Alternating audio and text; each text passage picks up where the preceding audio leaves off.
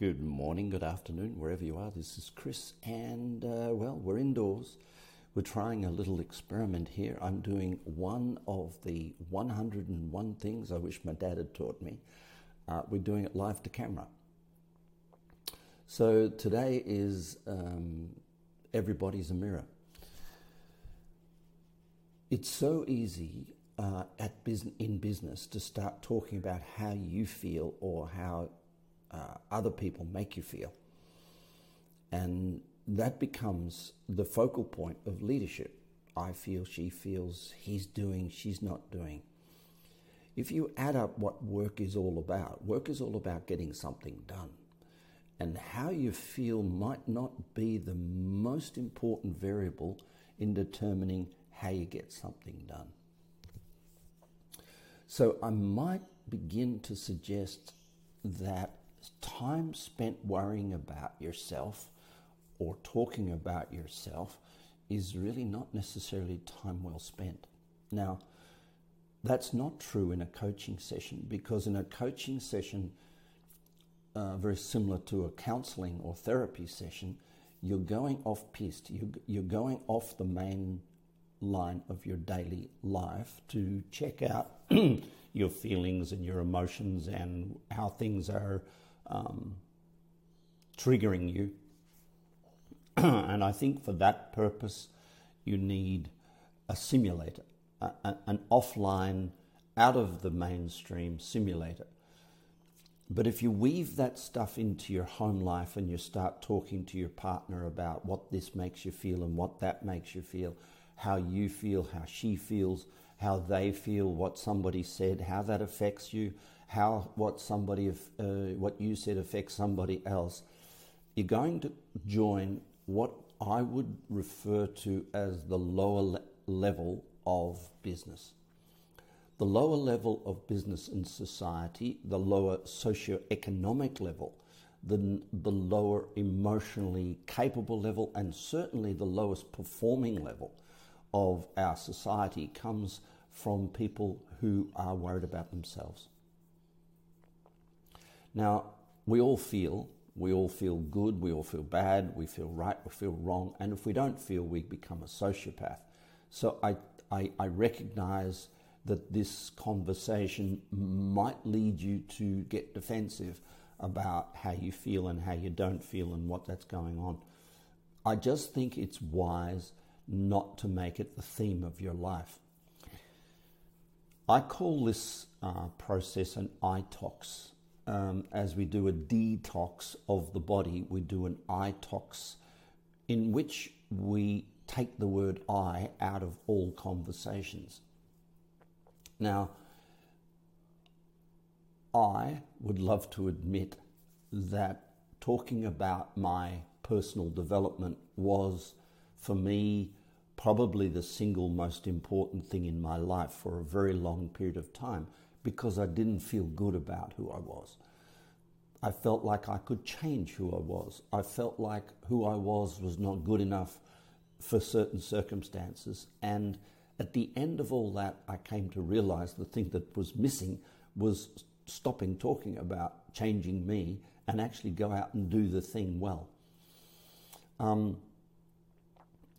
It's hard to teach this in any other format than to talk about the universal laws. In the universal laws, there's always a hierarchy. You know that already. You know that there's a got to all the way to love to. So there's 7 layers to everything. Now, I didn't make that up. There are 7 layers between Earth and the edge of the solar system, the magnetosphere. There's 7 layers to your skin. There's 7 different brains that you have in your body that all function differently. When you are functioning in the lowest brain, the should and the got to brain, you are talking about yourself incessantly. I should, I shouldn't, you should, you shouldn't. And one of the things about this is we're encouraged to talk not about ourselves, but talk about others. But when we talk about other people, we're talking about how they impact us. What is our opinion of them? How do they feel? How does it make me feel to be around them?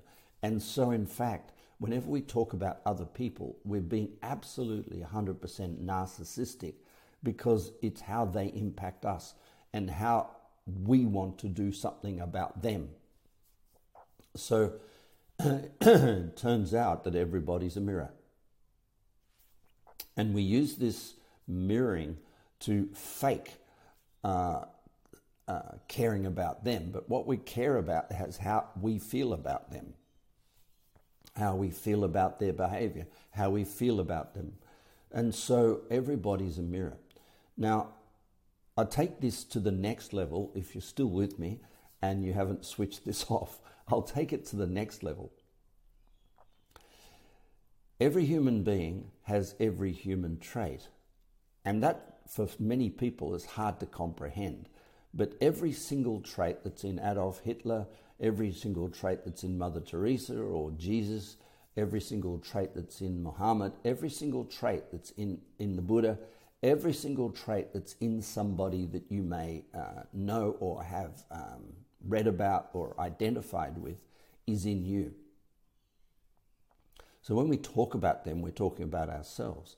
And so we can't hate somebody without hating ourselves. And we can't love somebody without loving ourselves. So the amount of love we share with a partner or the world is really dependent on how many discard forms we've done.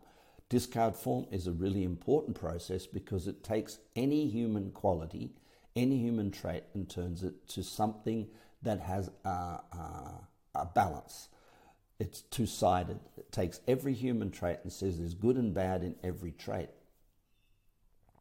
One might be, you might say, I'm very infatuated with strength.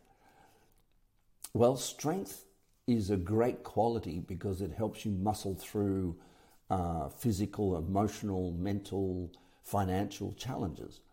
But strength is also a barrier to intimacy. It's a barrier to learning. It's a barrier to sensitivity. It's a barrier to intuition.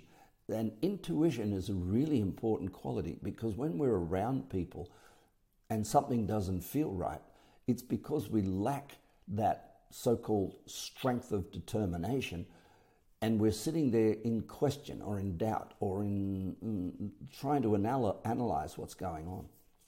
So I strongly recommend that you search for the balance in every human quality. Remember that you can't love one person and hate another. That's impossible. You can't be angry about yourself and not be angry about that exact same quality in another human being.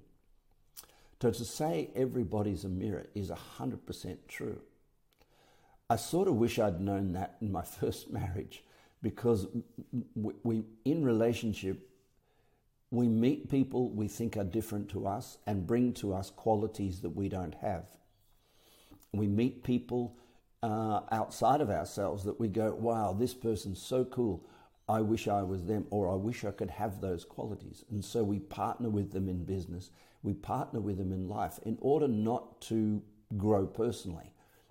We partner with people so we don't have to either own a quality we don't like, or that we can, let's say, piggyback or parasite or attach ourselves to the quality they have, and therefore not have to have it.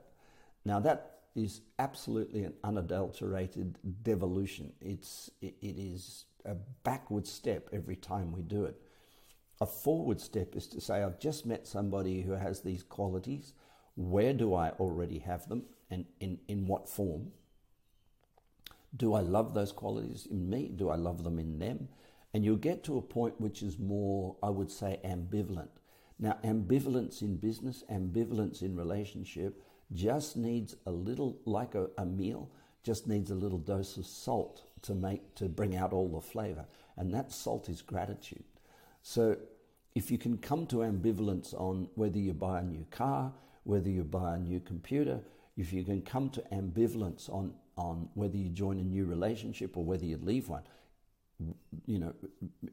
you've come to a very, very high place. And then all you have to add is a little dose of salt just to flavor the soup, which is called gratitude.